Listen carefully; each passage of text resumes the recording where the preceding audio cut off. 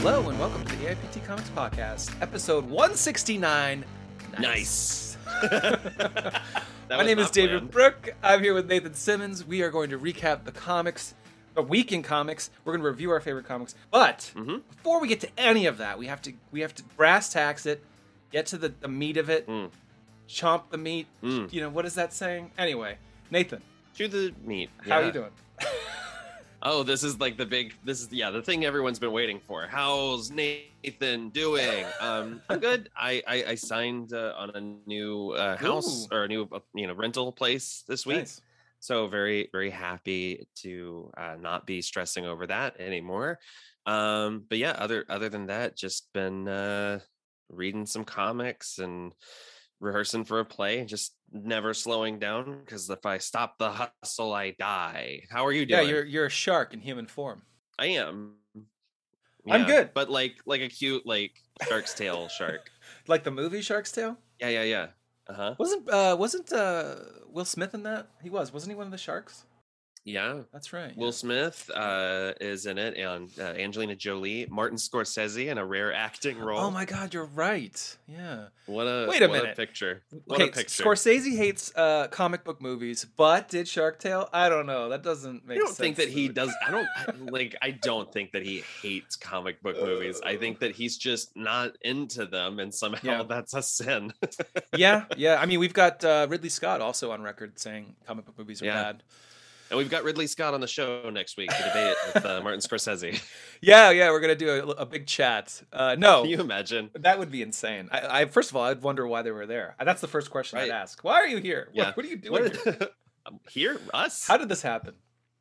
No, you know what? I am sick of spring being so cold in Massachusetts. It's 51 degrees. What's the temperature where you are? It's in the 80s today. It's humid as fuck.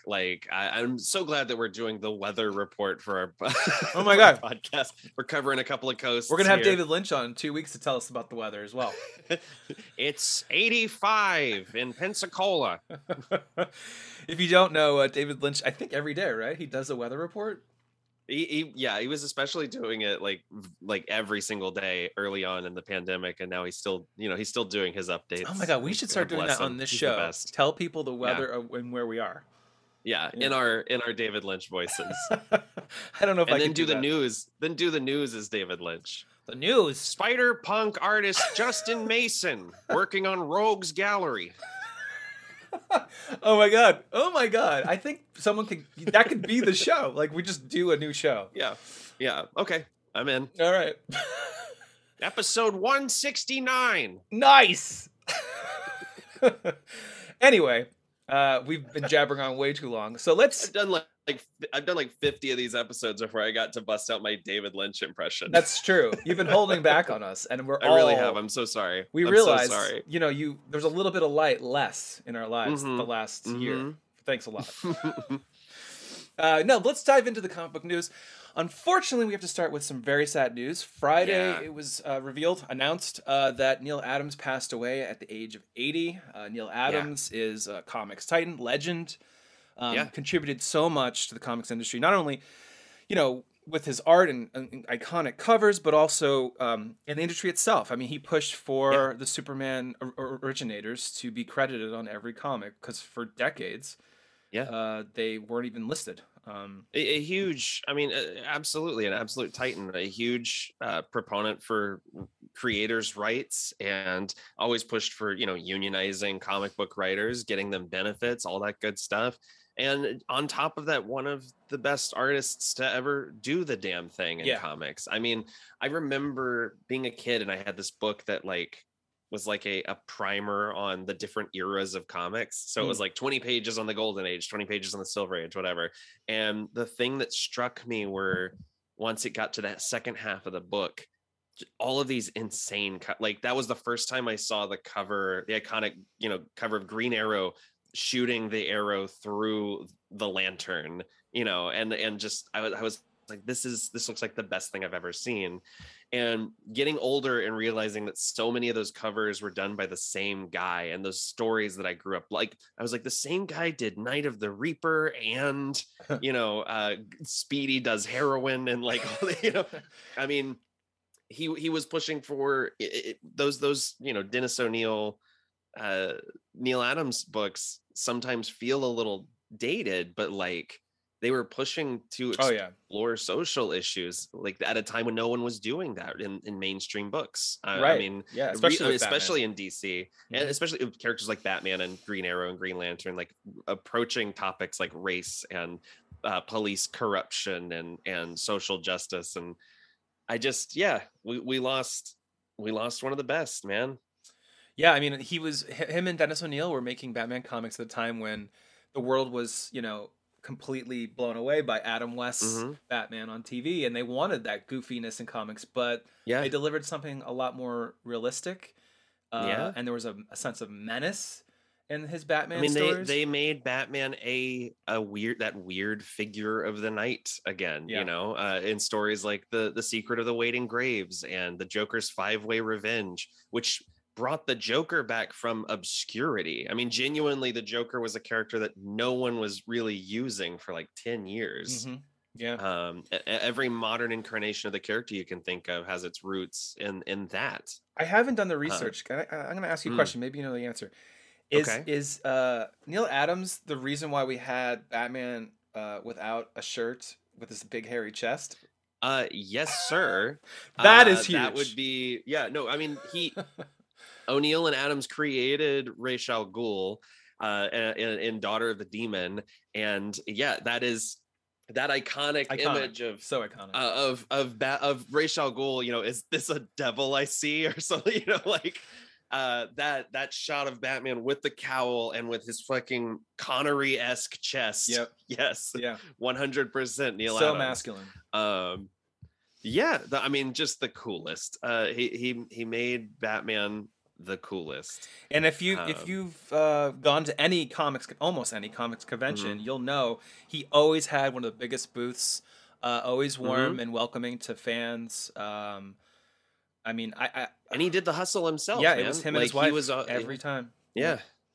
So it's a big loss. Absolutely. He there was oh shoot, there was something I was going to tell you. I can't remember what it was. Nope, it's gone. Was it your print? No, I'll if I think of it, we can drop it in later. It's around 4:00, I'd say, on Friday. Marvel and DC tweeted out mm-hmm. Just the incredible loss of Neil Adams and their thoughts on him and the incredible work he contributed to both publishers. I saw actually Valiant also came out and said Heavy Metal. Also had a tweet. Yeah.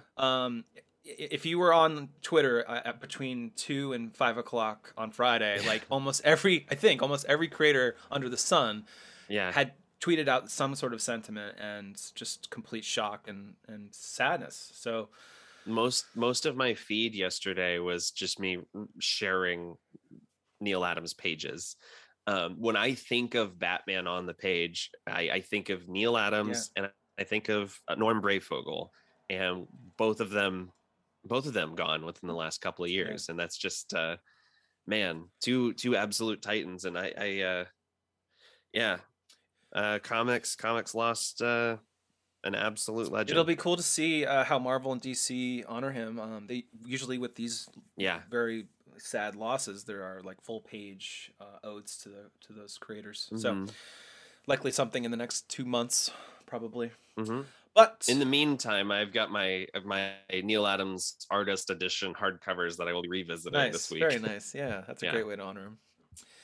In other Comics Titan news, Frank Miller announced via THR that he is launching Frank Miller Presents, a new indie publishing from. Wow, I like that. That's pretty funny.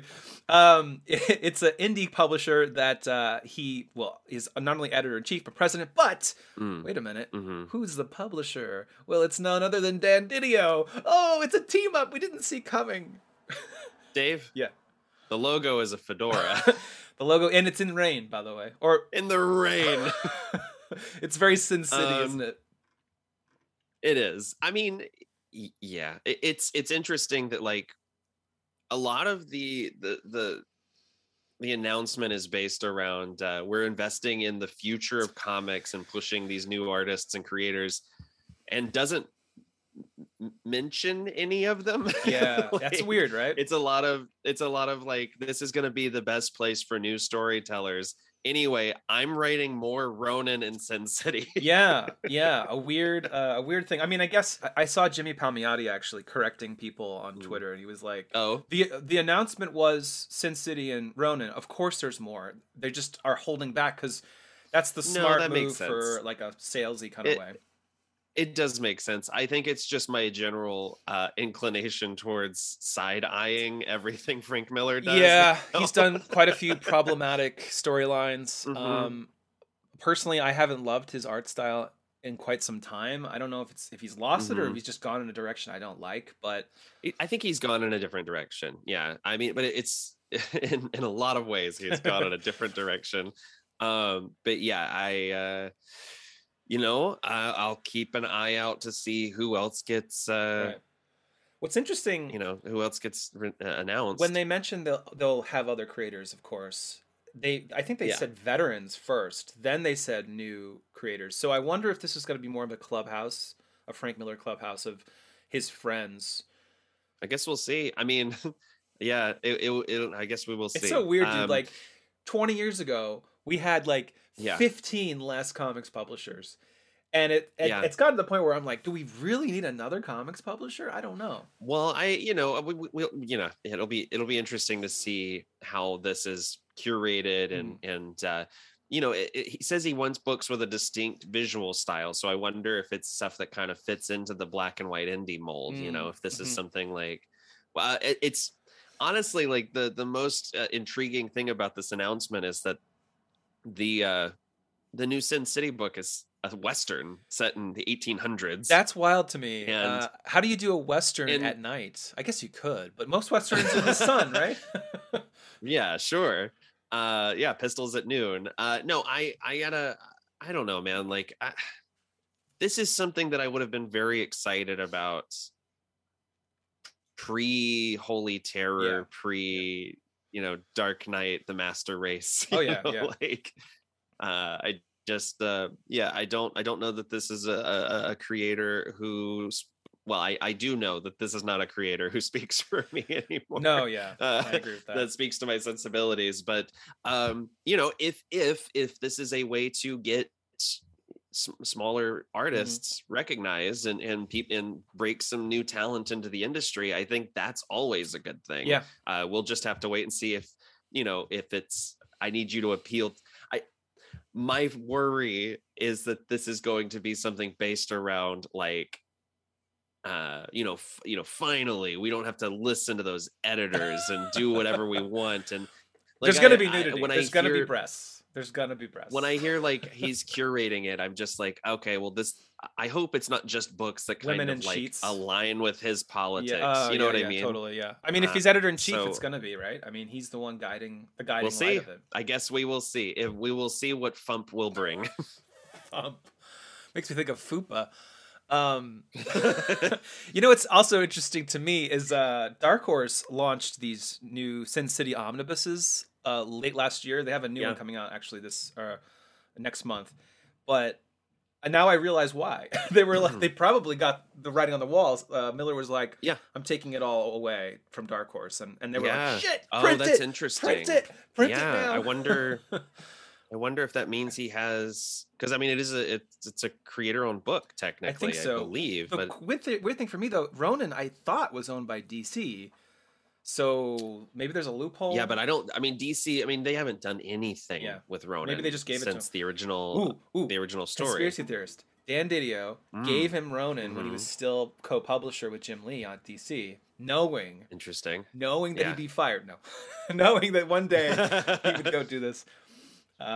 Anyway, interesting. It's it'll be interesting what comes out. We're supposed to get some new Sin City books later this year. We don't know anything about like how they'll be distributed yet. Likely they'll use Diamond, I would imagine. Well, and the various film production companies have been trying to get one version of Ronin made or another over the last like 10-15 years. So maybe this is another way to kind of like push the interest in that do that a IP. sequel so that the producers are like, wait, look, it has an extended life. We could do sequels. Check it out. Yeah. Speaking of sequels, Check it out. sort of sequels. Edgar Wright Yeah. is scripting Brian Lee O'Malley's Seconds, and Blake Lively is making her film directing debut with Seconds. Yeah.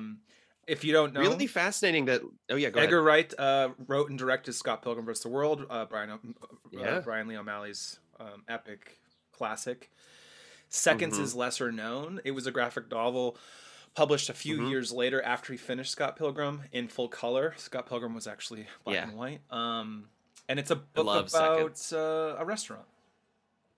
Yeah, well, it's this. Yeah.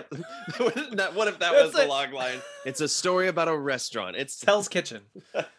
It's just like Jon Favreau's Chef, but with time stuff. Yeah, this the main character discovers a way to basically allow herself a do-over day, and starts kind of making selfish decisions that impact the world around her.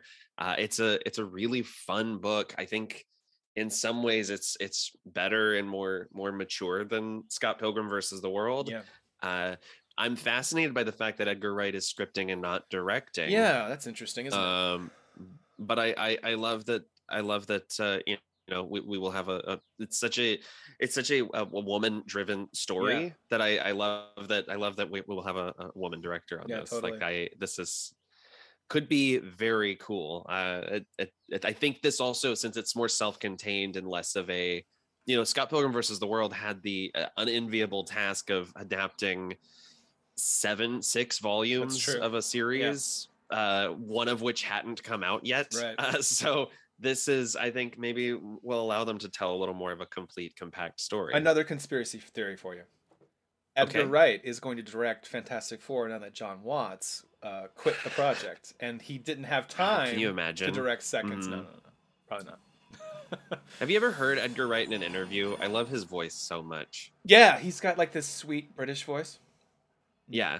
He was on Comedy Bang Bang talking about Last Night in Soho, and he's just like, so I wanted to do this it's not sweet story.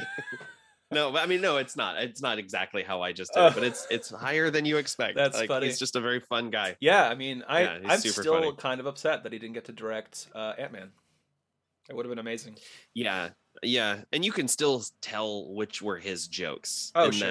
In that movie. Like when you watch Ant-Man, like the whole them making Siri play The Cure is 100% an Edgar Wright gag. Oh, yeah. Like it's my favorite joke in the MCU is Prayers for Rain playing or a Plane Song playing while they're fighting. It's so fucking good. Yeah. God, it would have been so different visually. Editing would be insane. Staying in the lane of Hollywood, actor Hannah Rose May will be writing Rogues Gallery with Spider-Punk artist Justin Mason. You might already know about this news because David Lynch let us know about that earlier in the show. Mm-hmm. It's Dustin Mason and Declan Shalvey, right? Yeah, so the press release is very weird because they list Justin as the artist, and then later down in the bottom they say, and Declan Shalvey's also involved. I don't know if that means he's just doing covers, maybe. Or he's doing backups. Oh, maybe. There's absolutely no detail on how it's splitting up art, but it's got to have some kind of difference. Triana Farrell and Hassan Otsmanelhal. And it's launching July 20th. Nice. So this is weird. The Purge meets Scream? I love it. What that the sounds hell? fun. I don't even know what that could be. Yeah, but it's The Purge meets Scream, and the main character is like an actress who plays a superhero on television. What a wild concept. And we were just talking about this when Spider-Punk dropped, that like Justin Mason is like right on the cusp of being like in demand. You know what I mean? Like I'm so excited to see this. Yeah, me too. Yeah, it looks really fun, and yeah, I think more horror, please. Yeah. I guess. It's like we really are in like this revolution of horror in comics. Definitely. Too. Speaking of horror and comics, New York Comic Con 2022 is happening. What would be cool? Sorry, I didn't mean to interrupt, but you know what would be really cool is if Justin Mason's doing like the main story, and then Declan is doing the TV show that she's on. Like, and that's how Oh, that could be. that would be really neat. I wonder if That would be a that's nice way to split it up too. Anyway, sorry. Yes, Comic-Con. Yeah, I was just mentioning the horror of Comic-Con Mm. because, pandemic, et Yeah, cetera, et yeah. cetera. Well, New York Comic-Con has started to announce their first round of guests. Now, it's not till October, so it's Yes. really early. But they've got Peach Momoko coming, Arthur Adams, um, who else? Co- David Tennant is their Yeah. big actor get at this Yeah. point. Art Adams. I would love to meet Peach Momoko. Oh if my it's gosh, possible. absolutely. She's the best. But yeah, so I don't know. I don't think the tickets are. Can you even get I tickets don't think yet so. for New York Comic Con? No. Yeah, it's too early.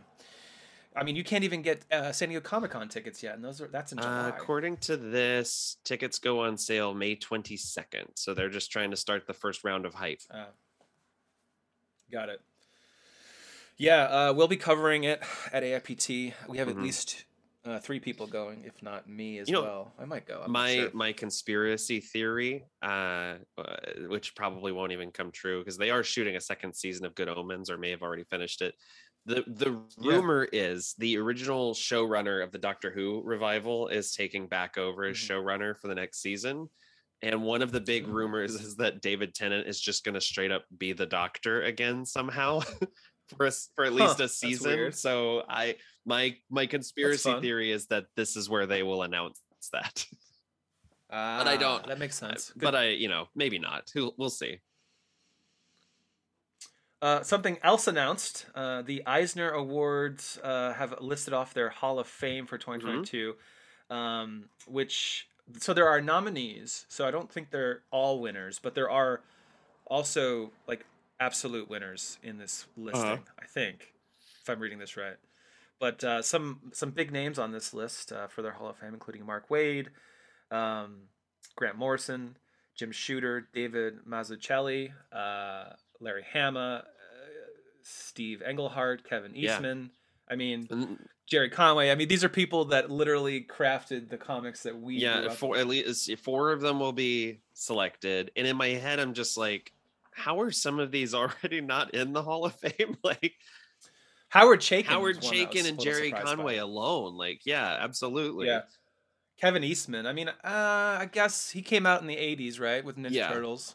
Have you ever heard of that, Ninja Turtles? I don't know if it's that big. You don't know if I like Ninja Turtles. Yeah, I mean, there's a ton of heavy hitters here. Basically, the way the Hall of Fame works is they all get an Eisner Award. It's sort of like in the Oscars when there's didn't Samuel L. Jackson get an Oscar this year? It's like an honorary career Oscar. It's sort of like that. Like, I forgot because they left it out of the telecast. I know, right? Everyone was shocked by that. They're like, wait, what? Is this real? Am I getting punked? So it's a cool way to honor some of these creators that likely haven't ever won an Eisner. But also, I mean, these are all titans that deserve it. And they deserve it because they sell comics, which in our next bit of news, Comic-Con has come out with their January to March comic sales comparison. Now, it's all screwed up with these sales numbers, unfortunately. And it used to be cool to go through the numbers because Diamond literally was the only one pushing out all the comics. So they knew all the numbers. But now Marvel and DC have left Diamond 100%.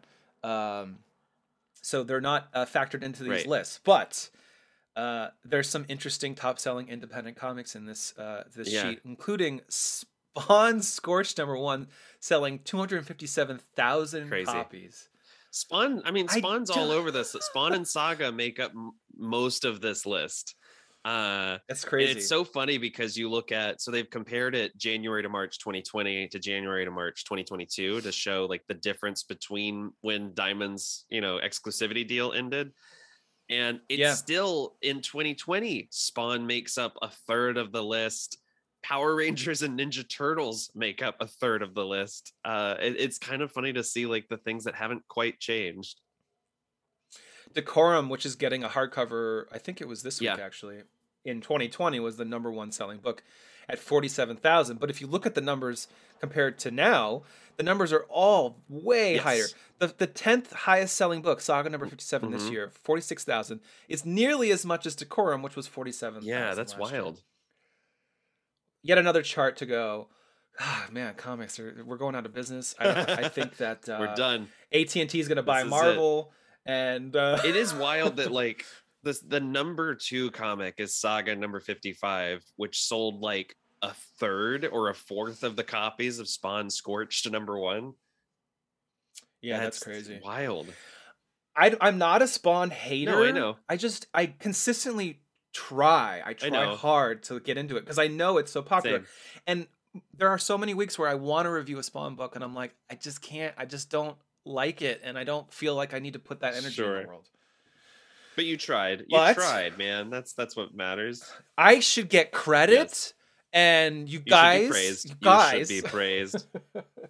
Speaking of praise, in our next segment, top books of the week, we're going to talk about our top 2 favorite comics this week.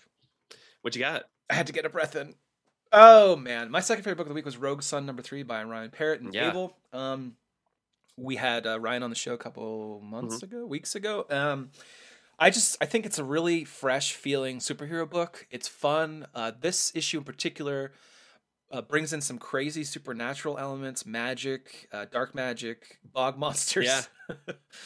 I actually compared it to Dylan Dog, which I don't think it's really quite. If you don't know what Dylan Dog is, it's a pretty old Italian comic, but that was more like straight detective work, but goofiness too. There's some goofiness in this, but I was kind of surprised how supernatural it got, because I mean there was a werewolf in the last issue, but I'm starting to realize like this isn't just like another Radiant Black.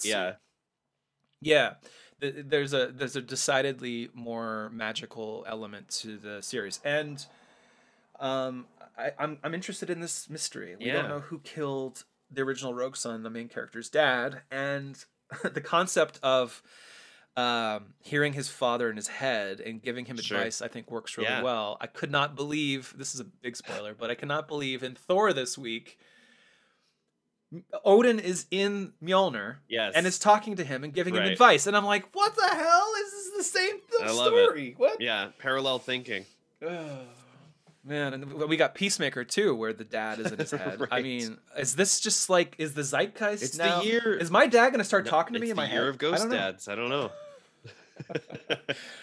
Ghost Dad. That's a great movie. I don't think that anyone should revisit Ghost Dad anymore.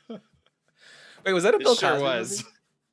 Oh man, I don't even know how I remember that because I don't think I've ever seen it.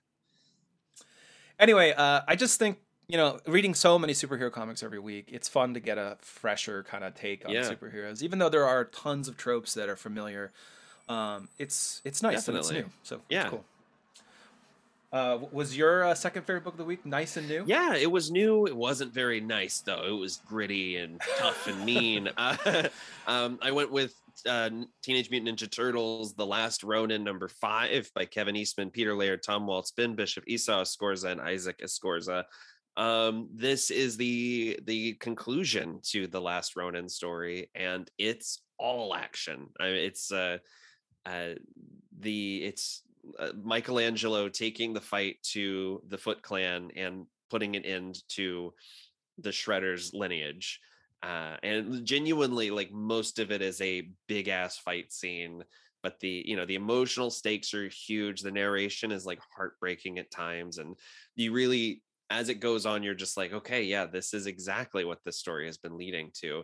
There were bits where I felt like I wanted a little bit more, but I think that's almost the point of the story, is that this is just the end of one chapter, in a lot of ways. There's a lot of hope in this book, even though it's bloody as hell and crazy violent.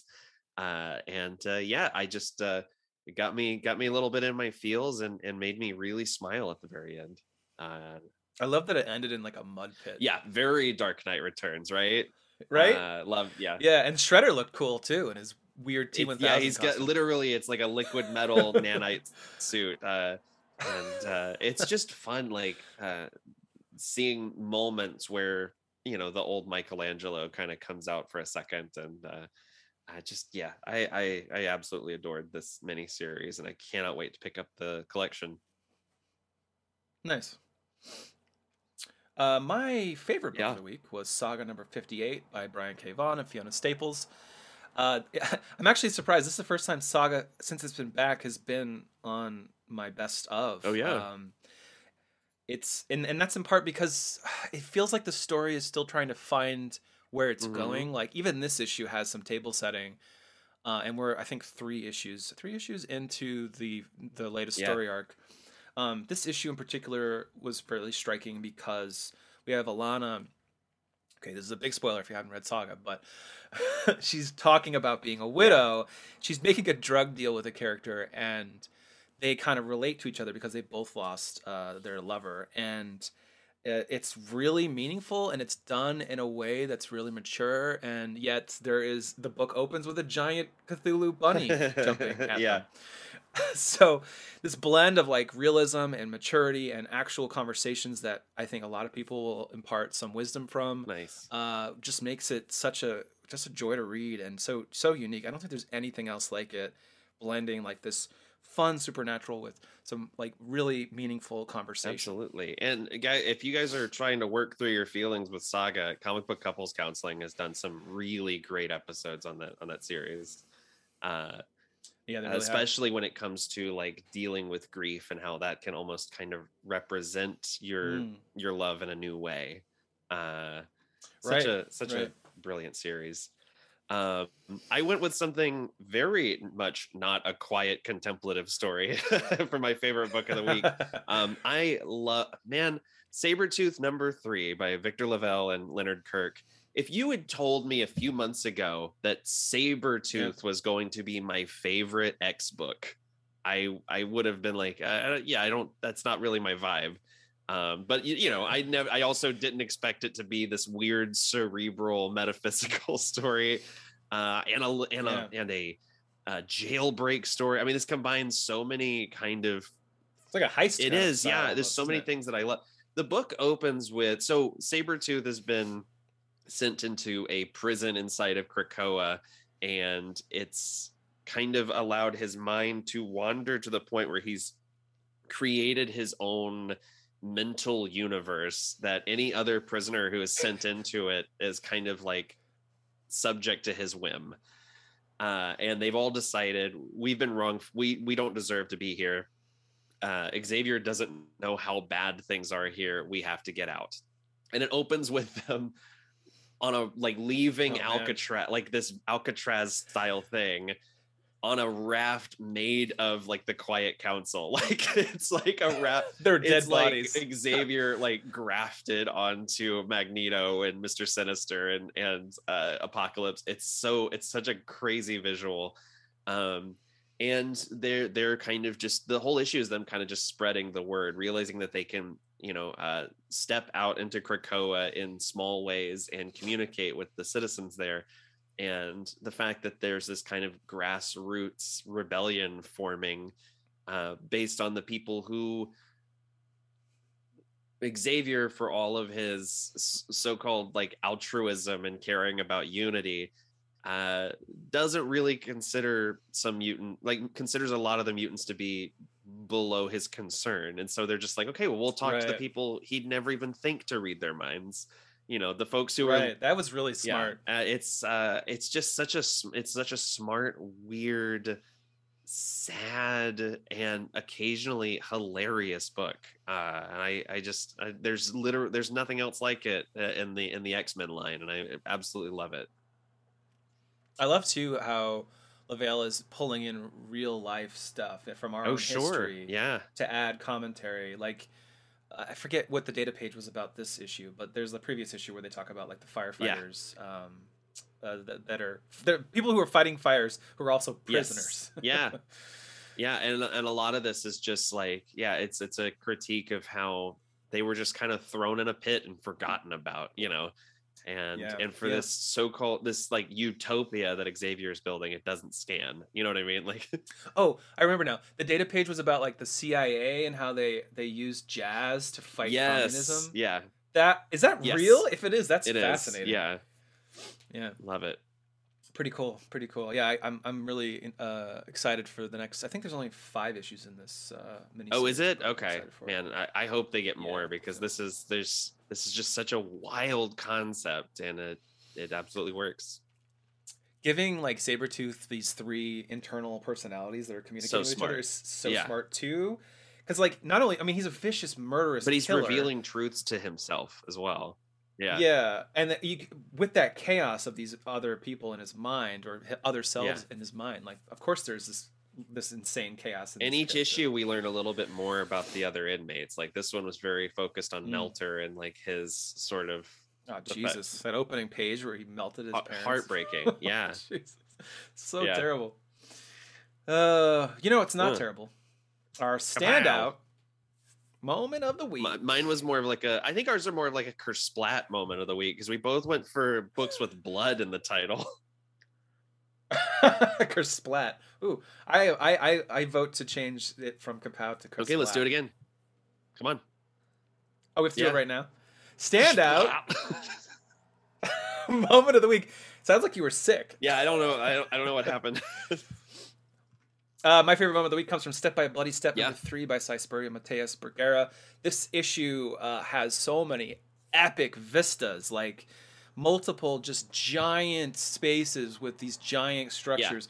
My page, which you can go to ARPTcomics.com, look at this podcast post, you can see it in full, is like this epic like arena, and you have to really zoom in to see the detail, like insane level of detail. It also kind of reminds, it's almost like a temple. That kind of reminds me of the Never-Ending Story. Oh, sure, I can see that.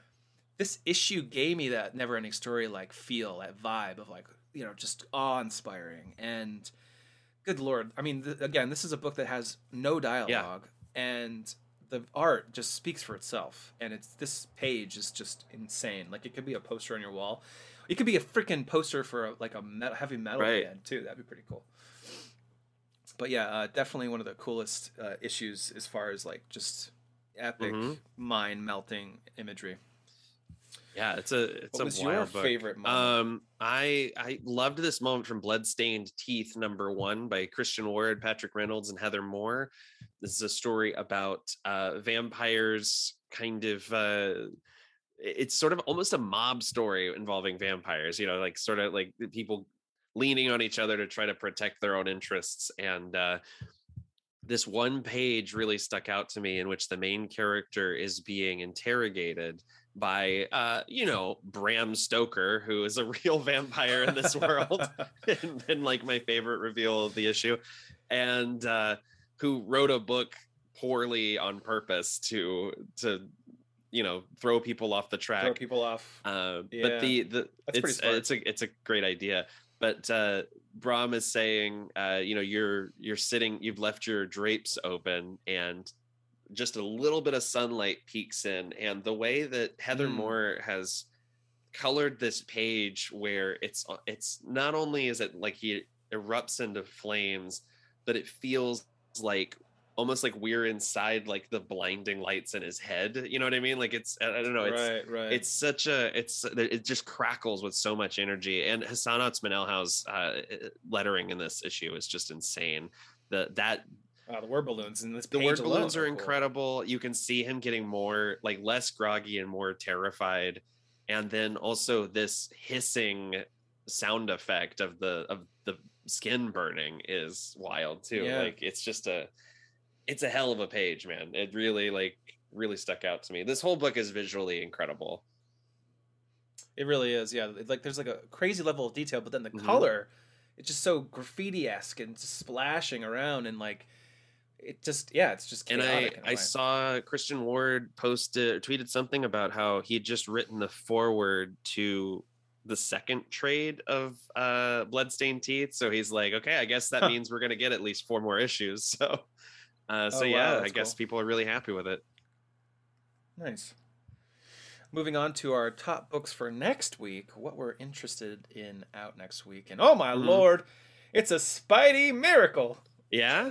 we both really are excited for Steve Orlando and Paul Fry's Spider-Man 2099 Exodus Alpha #1. It's one of Marvel's sort of mini events. It's not quite a mini series because it's a bunch of one-shot style extra-sized issues. With an alpha and an omega on either end, sort of like the Steve Orlando's Darkhold event that he kind of shepherded. Yeah, that's right. Yeah. I'm super excited for this. I have not. You've read this issue, yeah? Yeah, I got to read it. Yeah, yeah. I'll be reviewing it on Monday Awesome. as well. Yeah, I'm so excited for it. I'm a big 2099, specifically Spider-Man 2099 fan, and Yeah, me too. really just looking forward to seeing Miguel back in action on his home turf. And you know, you said Ghost Rider 2099 factors into the story pretty heavily, and so yep. He pops up halfway. And I believe through. this it also introduces the Winter Soldier of 2099. So yeah, there's a lot of, or at least this miniseries will. So I'm pretty excited about the just all the possibilities. Like I know nothing about it other than my guy Miguel O'Hara is back on them streets. It's a shocking good time, guys. Yeah. You got that future slang. I just to detail how big of a Spider-Man 2099 fan I am. I actually reviewed the new Mezco Toys 112 Collective action figure. That figure Friday. Looks great. It's really good. It's actually better than the substantially more expensive Sideshow collectibles exclusive. Yeah, it's the problem with the Sideshow is the leather onesie he's wearing. It bunches in the crotch, and it just doesn't look cool. You told me about that. Yeah, the I'm being fed when it comes to like future alternates of my favorite character. I mean, I know the new Batman Beyond. There's two Batman Beyond books on the shelf right now. Oh, that's true. one of which I love. Neo Year and 2099 in the same week is very exciting. We're gonna get more. I think there's gonna be a new Spider-Verse trailer cut together soon. Did you see that there was footage that played at CinemaCon of 29 of the into the Across the Spider-Verse? CinemaCon is such a freaking. It's such a weird thing where it's like we all. It was like, oh look, there's this, but and you this, can't but you see can't it, see and it. I can only vaguely describe it to you. But apparently, the first they screened like the first 15 minutes or something like that of Across the Spider-Verse. Really? There's a full action sequence with 2099. Jessica Drew shows up and she's pregnant and like rocking the jacket look. Nice. I can't, man. This movie is gonna be awesome. I'm so excited.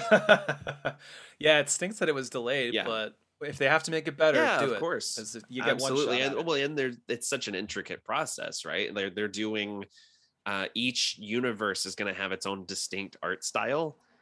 So they're going all out. That's cannot wait.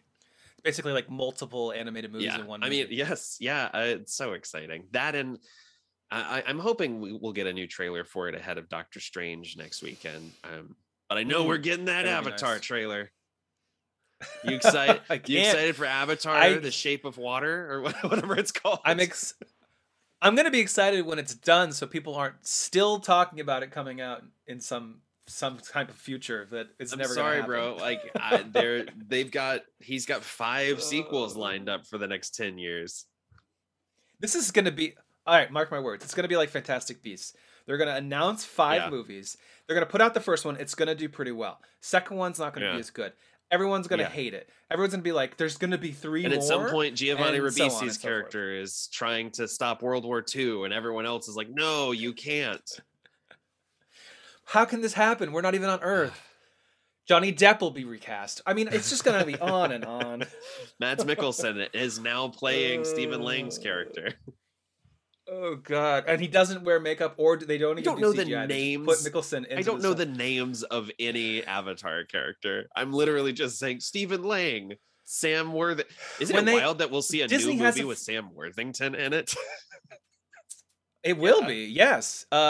Is he the lead character? I just saw him. He has the best quote ever. He said, "When I made the first one, I was in my 30s. Yeah. By the time the last one will come out, I will be in a wheelchair like my character." Oh my! Because he'll be so old. That's insane.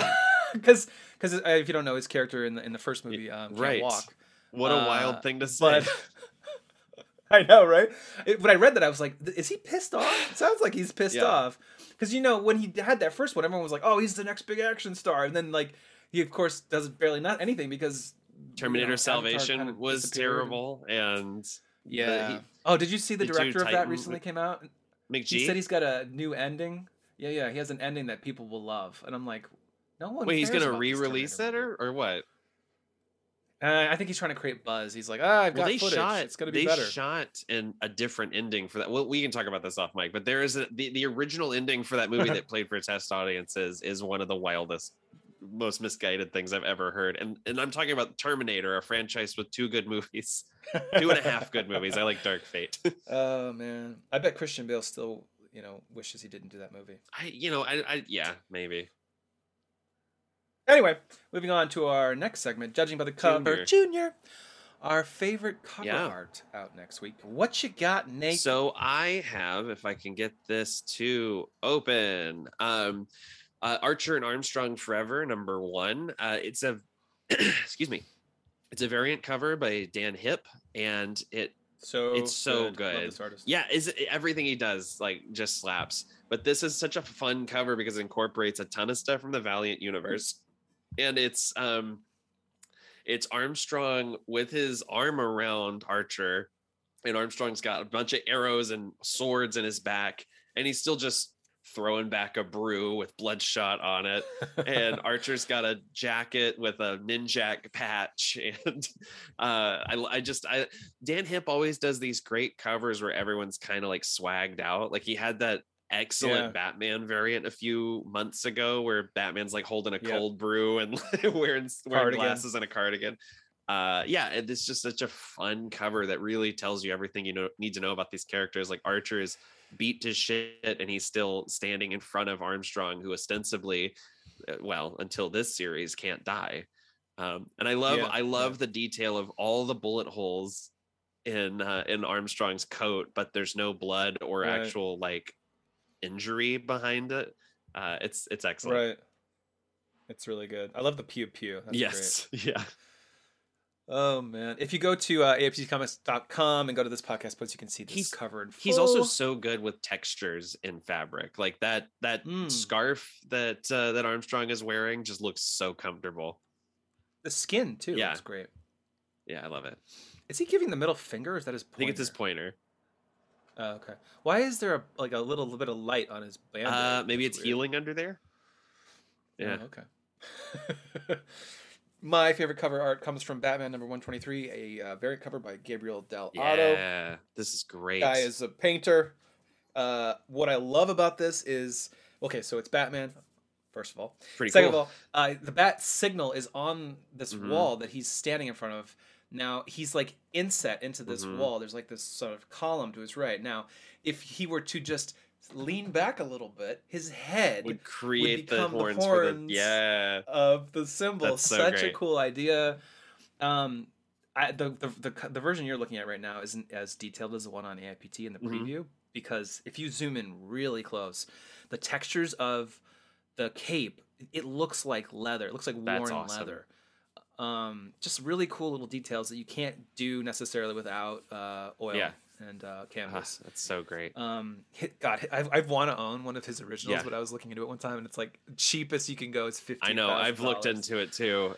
He's the best. I was going to tell you, I was looking through cover art for next week and the new releases, and one of the things that really bummed me out was that they're doing those DC Earth Prime stories that are set in the CW universe. Next week's issue is Legends of Tomorrow, and they literally just announced the show's cancellation yesterday. Oh shoot. The first issue was Batwoman, which was also canceled yesterday. You're right. Holy shit. It's not boding well for the Arrowverse. No, it's not. In our last segment with Doctor Strange and Madness, what's the fucking title? Multiverse of Madness. With that coming out in only a few days from now, and of course, spoilers are going to start spreading probably on Tuesday or Monday even. Marvel, it's so funny. Like literally, the movie comes out next weekend, and Marvel's like, we should put 4 cameos in our last TV spot. We have a 15-second TV spot. How many cameos can we put into it? Yeah, that was insane. That was the thing that really shocked me. We got Captain. Me too. There's a bit of spoiler talk here if you don't want to be spoiled by for Doctor Strange, but Captain Marvel, Captain Carter, and Xavier in the classic 1990s suit and yellow chair thing. Yeah, the floaty one. Yeah. So we decided, why don't we just shoot for the moon and say the wildest cameos that we hope we see? Yeah. I think we both have our favorite. We haven't talked about this before. Let's say the number one favorite cameo we want to see at the same time, and I'll count down to 3, and then we'll say it. Oh, okay. Okay, ready?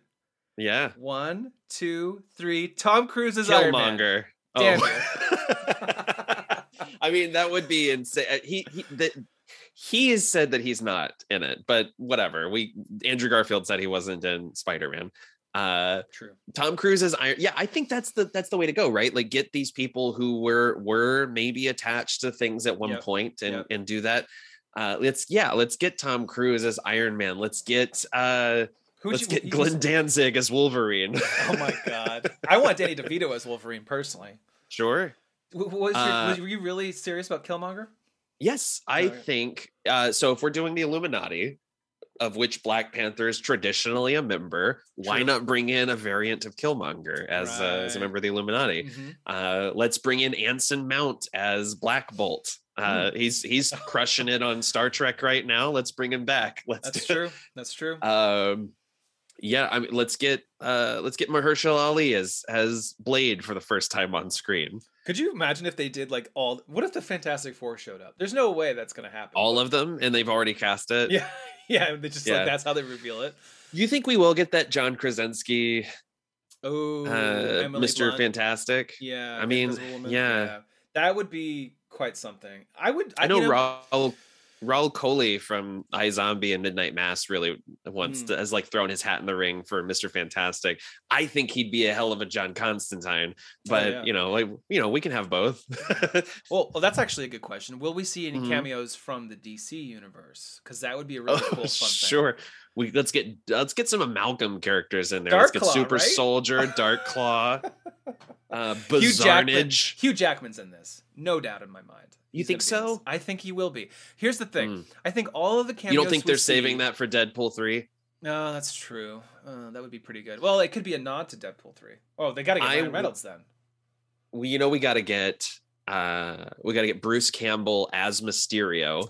Yes, that was Thick Mysterio. Was he the buzz was he was going to be a villain in the third Spider-Man movie, right? Was that the fourth one? Yeah. Or there's a storyboard. There's a storyboard of Spider-Man 4 would have started with him foiling a bank robbery by Mysterio, who was kind of paunchy, and he'd bring him into the police station and knock off his helmet, and it would be in the storyboard it's drawn as Bruce Campbell, which is so funny to me. He's in the second one, I think, right? He's the theater doorman. He's in all 3. He is the wrestling announcer in the first one. He's the usher. No, he's the usher at the theater in the second one, and then the third one he's the maitre d' who's trying to help Peter propose. Right. Yeah. If you don't know, the reason why Campbell would be in this movie is because his brother Sam Raimi is directing. No, his best friend, his best buddy. Yeah.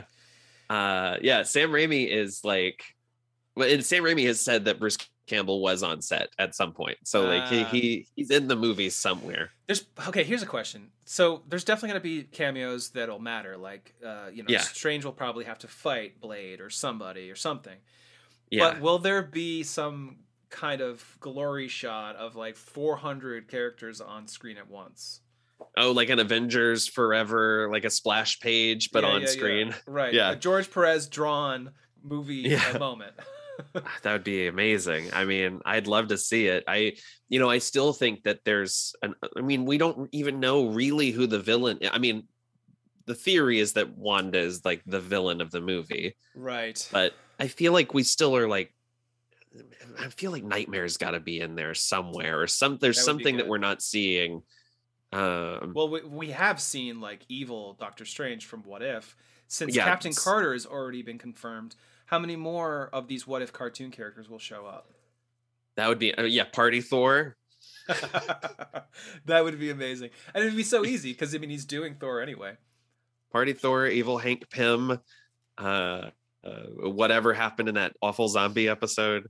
I mean, we are getting zombies. We've seen Zombie Wanda in the trailer and Zombie Strange, and we have, there's a cosmic character that's already been revealed too. The one with the 3 heads, and it looks like. Oh, is the Living Tribunal in this? The Living Tribunal. You can see its head in one of the trailer shots. Oh, I missed that. Wow. Yeah. Okay.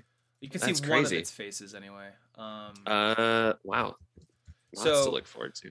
That is another element that no one's really talking about. Like this movie may really blow up the cosmic universe unexpectedly. Yeah. We'll probably get Destiny too if we're going to get the Living Tribunal. Yeah. I mean, we got a little bit of a hint of Destiny in the Eternals. I feel like there's been a couple of little hints at the or Eternity rather. Yeah. I don't know. There's no telling. I mean, I'm sure we'll get like a ton of stuff that's on screen for a second. You know what I mean? This is what we'll get. We'll get one of these shots right here. I love that. Yeah, get some wild cosmic stuff in here. I'm showing him Ego, Order and Destiny, Chaos, Galactus, Watcher, the In-Betweener. Oh man, I would love it if John Krasinski did show up as Reed Richards. Yeah. I think if they do cameos like that of other multiverses, I would like it to be like, okay, no way this guy is ever going to play Reed Richards because he's now playing an alternate version. Let's shoot for the moon and get him on that. Yeah. I mean, that's kind of, it's the get Brad Pitt to play the Vanisher for one shot in Deadpool 2. You know what I mean? Like he's not going to play the Vanisher in a bunch of movies. Let's just do that. Right. There's got to be someone who's playing That's Iron a great Man point. now. What if that is Tom Cruise on the Illuminati?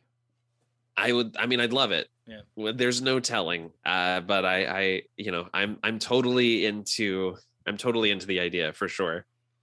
This is it is kind of a bold thing to have Xavier prominently in the trailers because that means the X-Men mutants are officially going to be part of the MCU in some way. Yeah. Starting next Thursday at 2 p.m. at the AMC at Duxbury. No, I don't know. Is that where you've got your tickets? That's the first theater. No. I'm going to Liberty Tree Mall in Danvers. So listeners, go find David Brooke and sit right next to him.